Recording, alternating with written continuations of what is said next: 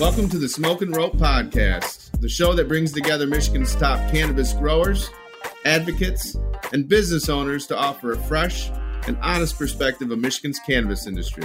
Stick with us to get the lowdown from the people who have been on the ground floor of cannabis business in Michigan and gain insights into where the industry may be heading.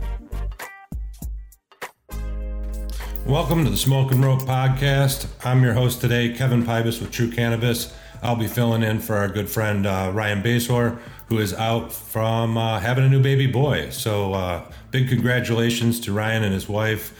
We hope nothing but the best for you guys, and a healthy baby is great. So congratulations. Today is episode 69. We've got Ryan Ratzlaff from Lion Labs with us today. Ryan, how's it going? It's going great. Thanks for having me. Yeah, thanks for coming on. And as always, we've got our good friend Tom Beller over at Relief Solutions. Tom, how's the weather up there? Gentlemen, we've got about 3 inches of snow, man. Ooh. Yep. More coming. Yeah.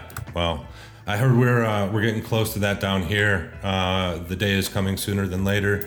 So hopefully we can hold off a little bit longer. But anyway, Ryan, it's great to have you on the show. Ryan, like I said, is the CEO over at Lion Labs here in Lansing, Michigan, where I actually have my facilities. And so Ryan and I have had some good interactions. We've worked together, and I know he runs a great operation over there. So Ryan, if you could real quick give us a rundown of who Ryan is and what about Lion Labs. Sure. Thanks for having me, guys. So I'm Ryan Ratzlaff. I'm the president and CEO of Lion Labs. If you're unfamiliar, we're a larger processor. We don't grow, we don't do retail. We specialize in live resin extraction, distillate. We'll be rolling out some solvent this year, probably by the end of the year. But you know, our three big brands that we get behind are Element, Rise, our medically focused tablets, tinctures, creams, lotions, etc., and Dream caramels. Those are the three brands that we represent. We do a little bit of white labeling and third-party processing as well for some friends around the state of Michigan. Yeah, like I said, you guys done some work for me and with the Redemption family, and we appreciate what you guys do. You guys do a great job over there and run a really good operation. And that all being said, we wanted to bring you on the show today. I was talking to Nate yesterday, knowing that Ryan was going to be out, and we were trying to figure out someone that we could kind of talk to about the outdoor season. We're in Croptober. Most of the outdoor stuff is in by now. And, when we were kind of racking our brains, I thought, you and I had some really good conversations about, you going out in the field this year and preemptively kind of figuring out some contracts and working through some things to try to stock up for Lion Labs for the upcoming season. And so I figured you'd be a great person to talk to about that. And so that being said, I was kind of wondering how was the outdoor season this year compared to years of past? So far, what we've been receiving has been pretty good. We're really happy. I think 80% of the strains and groups that we've picked to work with so far have delivered an exceptionally high level of terpenes that are really true to the characteristics of the strains that we're looking, to put out with Element. This year, we spent a tremendous amount of time in the fields, 2 to 3, 4 days a week for, the better 8 to 10 weeks. Going back to farms we have good relationships with, visiting with farmers, checking the status of the plants. As you guys know, we're in Michigan. You guys got a couple inches of snow. I saw there's even more. So far, Lansing looks fine. But the climate varies dramatically from the UP down to the border. So, it was important for us to cherry pick the best outdoor flower from each garden. Element has enough of a reach that we can buy significant amounts if it's good. We're still in the process right now of qualifying those strains. So I probably hit 30 to 40 outdoor gardens. And we started narrowing that down to pick, who we thought was going to be able to actually deliver the best high quality fresh frozen material.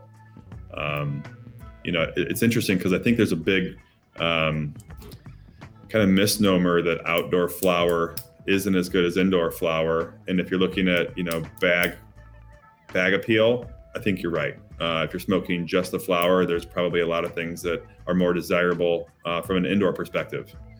But for us, no one's ever going to see the flower we're only interested in the terpenes. So we're out in the field squishing every strain from every grower, hunting for what we think is going to be the loudest, what's going to be truest to, the genetics that are represented. And unfortunately, the tricky part about that is just like curing, how you harvested and how you froze that weed and how you got it here safely is just as critical as the 3 to 4 months you spent, getting it to that point. And so, we did see a lot of really great attempts at growing that unfortunately those groups, kind of eliminated themselves as the season went on because disease sometimes will creep through and take out a giant chunk of an outdoor garden. We saw people lose 3,000 plants at once. They got their plants in too early, lost them all to frost. And then even some of the very best growers that we think did the best job out of everyone ran into, Borrelia or some late stage issues that disqualified those strains or plants from coming in. I'd say overall from, everything we saw, we'd probably be looking at, single digits on the percent that we'll actually bring in here that'll end up qualifying for the quality that'll go into element. And we're still qualifying now. So, we'll take 50 to 100 pounds of each strain that we identified early as something we like, and we'll do a test run to make sure that it's going to come out without having a lot of risk before we lean in to make it more of a staple and to, bring it to a THCA or a cured resin if it was dried, and a live resin and a cartridge and all the other types of products we like to put it out in the market. I have a question about terpenes, and because of the growing season in Michigan, obviously choosing your genetics is the most important thing when you go to grow outdoor. And it has to be, and Michigan is very regional in its climate too, so a lot of microclimates, and people really need to focus on their genetics before you just start throwing plants outside. But because of that narrow window of genetics that can successfully be brought full term and properly managed all the way through to even test for the terpene development, are there certain terpenes that you find are more prominent in outdoor plants in Michigan than if you had a longer growing season? That's a good question. I haven't really analyzed the specific terpenes. Typically we're looking for unique profiles. If it's a lemon or an orange flavor, is it distinct in a certain way? We're sourcing directly for element, and we want, people to either smoke that strain and go, oh, I know what this is supposed to smell like and taste like, and this nails it, or it isn't. If it's off, people overall don't have a good impression of that. So not specific probably to the actual terpene that's more abundant, because we're looking for, kind of one-offs anyway that are a little more unique. If it, one thing we don't want to get into is this just smells and tastes like weed, where it has more of a generic overall weed taste. I'm not, not interested in that. Yeah. For things that are overly abundant in the, the more common terpenes. Sure. Yes, those have their own specific, set of, entourage or ensemble effect when you're smoking those, versus something that carries over is like a limonene or pinene and things of that, and the different mixtures of those. Certain strains do carry over from flower all the way through really nicely, but sometimes flowers, when they're growing, they will smell dramatically different once they're properly. Even if you harvest them and try and extract immediately, as the plant is maturing, it changes. So how do you guys go about that when you're choosing plants and you're out in a field and you're trying to work on a contract with a grower? As a grower, I'm kind of curious too. Like, what are the things that you're looking at, and how do you typically grade what you're seeing? Most of that happens with the nose. We'll take a close look at the plants and the total structure. A lot of the bigger indicators for us are vigor and health. If the plant's really vigorous and really healthy and is resistant, and it's easier to identify outdoors sometimes, because if that garden is having issues overall because of where it is, or maybe some of the IPM that wasn't successful or wasn't implemented in the right time, it'll allow the better plants to stand out that are healthier, that and so if we lean into those plants that have vigor and are healthy despite the climate and environment they're in, those terpenes and flavors tend to stay truer and hold all the way through the process. To your point about the concentrates differing from the original flower, we see that a lot. If we run the same flower from live resin or cured resin, the concentrate may look slightly different. And sometimes they're identical, and people a lot of times prefer the cured resin over the live resin, which is strange and unique to us. From my perspective, I'm choosing live mostly, but a lot of times too, we'll see an absolutely different profile emerge, where it surprises the growers we partnered with. Which is sometimes we scratch our head and wonder if they didn't mix bags up or something weird got mixed in there. But it's not uncommon for everyone to scratch their head and go, "Man, that was surprising. We didn't see that one coming." Yeah, it's crazy. This year it will be the biggest outdoor harvest that Michigan has ever seen.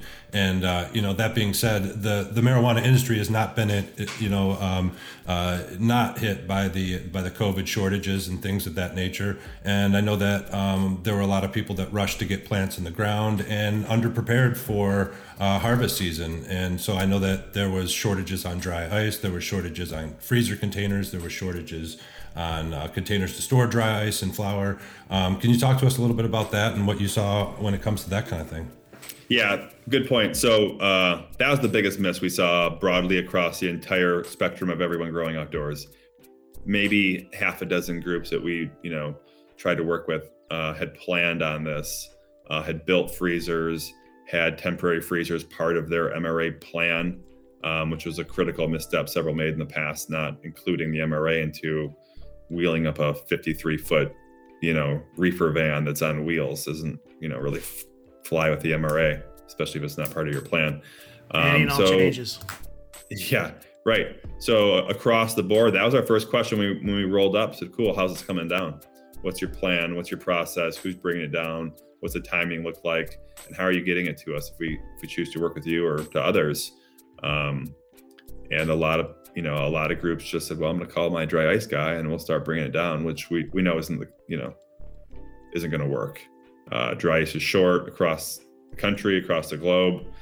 There's only so many, we call them big blue bombers, those big totes that hold 500 pounds available in Michigan. We work with a couple of the bigger, CO2 suppliers to help facilitate the live resins transactions that we do on a weekly basis as it is. And I think some of the people just they put too many plants out in the garden and kind of got caught by how much work it is to bring it down. Similarly, didn't really plan on the scale and how much flour you can put on dry ice or how that works. Typically, you can get 50 to 60,000 grams in one of those big blue totes. It was frustrating to have people out there that we thought did a good job growing see they didn't have a plan to take it down and that they were going to fail as a result. Across the board, I'm willing to bet half the guys that were outdoor let a lot of stuff die in the vine. Would be embarrassed to show you, how things truly ended up at the end of the season, given the lack of preparedness that we saw, late season from a drying perspective, the space to dry, the process to bring it down, and their ability to either freeze or get dry ice. Yeah, the importance of preserving those terpenes, whether it's through drying it properly or freezing it immediately, that's all the difference. I mean, there's just nothing you can do with flour that doesn't have any terpenes left on it, other than make it into distillate for edibles or something along those lines. And when you have so much, there's just no value in growing for that. But proper preparation prevents piss poor performance. Absolutely. That being said, we in years past we've seen a really big dramatic hit on the industry when Croptober has come through. With the variable pricing of flour based on shortages and overages and things of that nature.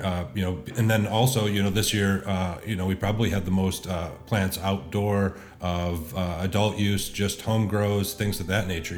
So, but I know that people took that that serious over the last few years that have made adjustments and like you did, kind of got out in the field and started kind of evaluating things early to try to mitigate any of those surprises that were out there. When you guys were preparing for this coming up season, were you guys doing any kind of expanding? Did you get more freezer trailers in advance, or how did you guys go about it? I mean, you mentioned that there was some farms that were harvesting and direct shipping to you guys, and so you guys can only source so much as well, isn't that right?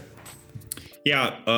We made that decision out in front of last year's season that it was going to be critical for us to be able to store, a significant amount of supply safely, so that, if there are farms that we've chosen to work with, that we have the ability to help facilitate them in being successful coming out of the field. Those that prepared and have freezers are advantageous because they'll be able to preserve high quality product that they can probably sell, over the next 3 to 6 months. Those that we chose to work with didn't. So we can hold about 25 to 30,000 fresh frozen pounds here at Lion Labs in a large walk-in freezer that's, inside a DEA cage and insured for the entire value of it. That's a critical step for us to be successful, that we can source good product.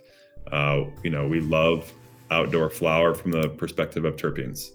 You have to store it too at the address. Don't you have to store it at the address of your license? Yes. So whatever you take in, you have to be prepared to hold on to so that's a crucial thing right. too. Yeah. If you don't have a long-term storage solution, you're in trouble, because dry ice is great and it's the coldest, but you lose 10% every day. And so, sourcing it, getting it, maintaining it, topping it off, and making sure that you're not running dry and running out of it's, critical, that whole piece. So outside of, our ability to store, we didn't really have to make a lot of other structural changes. Our equipment is scaled up as we can basically we run extremely cold. So our infrastructure was ready. So you had mentioned, Ryan, earlier that you guys over at Lion Labs do the element concentrates, you do the Rise tablets, and then the Dream caramels as well. What do you guys see as far as the market goes? The effect that Croptober has had. You guys seen a downturn? Do you see an upturn? What do you think so far you've seen as far as purchasing goes? So far, we haven't seen much of a change from our perspective. I think prices will continue to come down. Those will probably only come down so far. Like I mentioned, a lot of the guys that grow outdoor that plan on going to fresh frozen, like is often discussed, everyone that grows is the best grower. And those feelings were the same for most of the outdoor guys. I think everyone anticipated that they would bring this down, and everyone that wanted to run fresh frozen would be purchasing it in bulk. The truth is, there's only so much of an appetite for live resin. And just because there's 10 million pounds of fresh frozen that could go to live resin doesn't mean that the market will sustain that or purchase that much. And unfortunately, I think 80% of that outdoor flower is probably going to end up just going to distillate, because they didn't have the infrastructure on site to bring it down to get it into a live resin concentrate. So that'll be the big thing that I think is shifting from the intention of what the outdoor grow into to what it'll actually be. I would expect cured resin to also come down, right? It's an easier remediation with the hydrocarbon if the quality is good, versus drying it and trying to sell it into the market as flour. So we probably won't fully see all the impacts of outdoor, until end of December, January, February. A lot of groups that planned on, taking a big move into the outdoor crops and fresh frozen have yet to get their labs up and running, or if they did, they were probably late. And turns out it's just not as easy as pushing the buttons on the machines and making it work. Really? A lot of bullish guys out there said, "Oh, the machine's coming. It'll be here in a couple of weeks. We'll be processing in 3 to 4." And in reality, BFS and Lara, and then how you're going to post-process and working through those kinks isn't as easy as everyone may, the salesman describe to you when you purchase the equipment, let's say. So Ryan, what are your thoughts on the longevity of outdoor growing as a mainstream source of revenue here in Michigan? It seems like the more plants that come on board, the more people that grow outdoor, the lower that they're going to receive in revenue in return for that product, and then the failure rate of growing in Michigan with the mold and the wet conditions. And this year we had some really crazy weather, wind wise, and really downpoured type of weather that damaged a lot of plants, flooded some areas. I mean, do you see this being a long-term play for people, or are they going to have to get involved in processing or indoor cultivation just to kind of compete? Yeah, that's a good question. I think this is going to be a really interesting year to see how that plays out. From what we saw in the market, I honestly don't think a lot of people are going to be successful with their outdoor crops.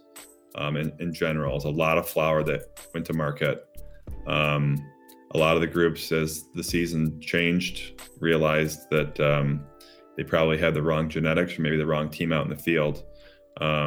Unfortunately, from what we saw, a lot of those were Michigan folks, which is, hurts being a Michigan guy, having grown since 2008.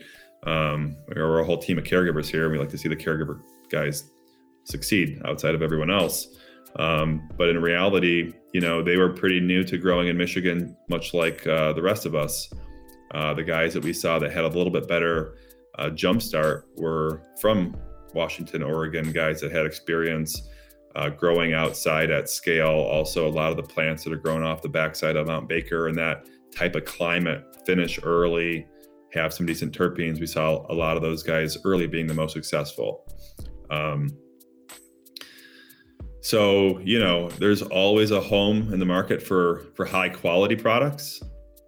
If you're able to do a really great job and you have a brand that people trust that's consistently doing well, it's been our experience that's the best way to go. If you want to, maintain a brand and stay in the market long term. If your goal was to make a quick buck and throw a bunch of plants outside, those are the groups that we probably walked away from first, because the issues started early and they came on and they're only getting worse.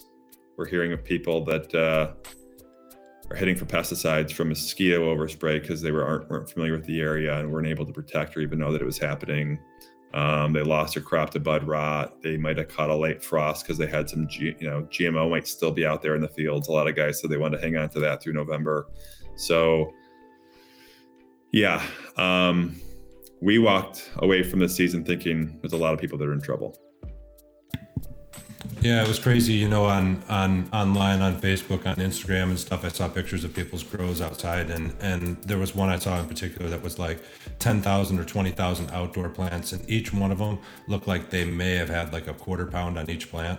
And it's just like, I feel like you said, unfortunately there wasn't enough forethought or enough education in how outdoor cultivation works to really be successful. It's something you have to dial in genetically, get your timelines right, get your dry areas, get your freezers or whatever you're doing all lined up in advance, or else you're going to run into major problems. So, hopefully, as we move forward, we'll see less and less of that as people learn their lesson and kind of figure out how to mitigate those problems early, just like the market has kind of seemed to mitigate the effects of Croptober as in an economic standpoint, of how much flux we've seen. So, real quick, Ryan, before we're gonna wrap up here in just a minute, but before we go, what's Lion Labs got coming in the future? You guys looking to expand any of your brands with new products? Are you guys looking to expand out into new areas? Are you guys thinking about cultivating? What's going on with Lion Labs? Yeah, no plans to cultivate or do retail. We want to stay in our lane. We like what we do. We're good at it. We're just going to keep plugging away and getting better. To help us get better, one exciting thing that Lion Labs is doing generally, I can't technically announce the group it is, but we'll be able to speak on that probably in the next week or two. We have a major university partnership that has a DEA license, and we'll be their extraction partner, funding all the research and development. So we're excited about that. When you see test results come back and Element's good about communicating, and a lot of other groups we think that do good quality are starting to communicate, we're trying to identify the unknowns. So you get a concentrate back that's 84% total cannabinoids and 10% terpenes. What's the rest? Is it broken molecules? Is it flavonoids, esters, etc.? we want to drive our research dollars at the university level to identify flavonoids, quantify them, test for them, esters, et cetera, so we can determine what are those other, unknowns, other cannabinoids, et cetera. How are they medicinally valuable? How do we grow for them, work with our growing partners to enhance the disconnect between, it's not just terpenes, it's not just cannabinoids. We know there's other parts in there that are meaningful, that drive flavor and potency and the entourage effect. So our main focus in that partnership will be to utilize major university tools that we don't have at our ability, train and educate their chemists, and work with them in step to further the whole industry. So we're super excited about being able to do that. I don't think anyone else in the world's working on that yet. Congrats. So yeah, congratulations. Appreciate it. Yeah, that's like our goal is to open source this for everyone, for the betterment of the community. As far as Element goes, we are rolling out a pre-roll. The first couple will start hitting stores next week. It's kind of a test batch R&D run that we're putting out there until we probably roll some, the final packaging and the final product at the end of the year. But they are more live resin than flower. It's slightly over 50% will be live resin. We've been working on it for a long time. You'll see, overall numbers between high 40s, low 60s in potency, terpenes between 4 and 8%, just like you'd see, in our live resins. So they're strong and they taste really, really good. I mean, it's hard to get through a whole one, to be honest with you. But that second or third time you pick it up, it tastes just as good as it did the first couple hits. So we have a lot of confidence on them. And then with Dream, we have. So the original launch, those will be at a new standard and kind of our temp packaging and temp pre-roll. We want to make sure before we go bigger that we have all the kinks worked out, that the consumers are having a good experience with them, that we know exactly where they should be priced and positioned in retail. We did this with New Standard, one of the growers are associated with, to bring some of the carts that people like the most, similar flavors. So the things that did best for us last year will be available in a pre-roll. And then we look to partner with people that are doing the best job growing to, we'll hunt out the best flower, and we'll take some as full nug finished flower that you would sell to a dispensary. We'll buy that same exact product, and we'll want some of that fresh frozen of those same strains so we can merge the two and create the best expression of that strain in a pre-roll. Do like a cured and okay, interesting. That's very cool, man. Yeah, it's a unique way that we found to infuse it that has proven to be, it'll be exciting. They're great. I'll be a guinea pig. I think your time. Go ahead, Tom. I also got to say, I'll be your guinea pig, man. Okay, hey, great. Yeah. Please. We'll connect later. I don't think the timing could be any more perfect. From what I understand, there's a big market shortage of pre-rolls. So hopefully you guys slide right in there and make a big splash, and I hope everything goes well for you guys over there. Appreciate it. Yeah, we hope to. Be wary of the trim pre-roll. They're out there lurking. Oh. They are. Yeah. They are. Yeah, I tell you what, part of the marketing behind this will be showing everyone the flower going in and the live resin going in. These aren't made from larvae trim or nasty failed flour or whatever people are trying to pass off as a pre-roll today. It's top shelf flour and top shelf live resin from that strain. Yeah, those sound amazing. So anyway, I know we got some hard outs today. I want to thank Ryan for coming on the show, but I want to really quickly give Tom a chance to give his final thoughts on today, and then we'll wrap up. Yeah, Ryan, it's great to see you kicking ass, man. I remember the first time we spoke, and I think it might have been probably the last time we spoke, but a lot has happened since then, right? Do you remember? You recall? Okay. And you had mentioned how you were so excited about the dab tabs. And so tell me about that. I mean, is that the same as the Rise tabs? I mean, I'm not cool. I'm not hip. I don't know what's going on. Yeah, dab tabs, was something we'd hoped would have had a little better success. It was an interesting delivery method to infuse concentrate into the ceramic tablet, basically.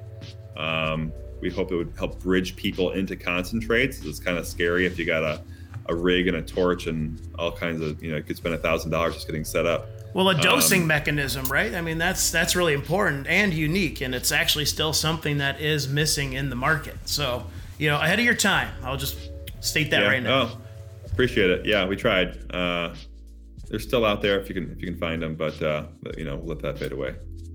But anyway, great to see you kicking ass. Like to talk more later, and we'll see you around, man. Appreciate it. Thanks, Tom. Thanks, Kevin. Yeah, Ryan. Any final thoughts for today? No, I appreciate you guys having me on. I think it's a great podcast.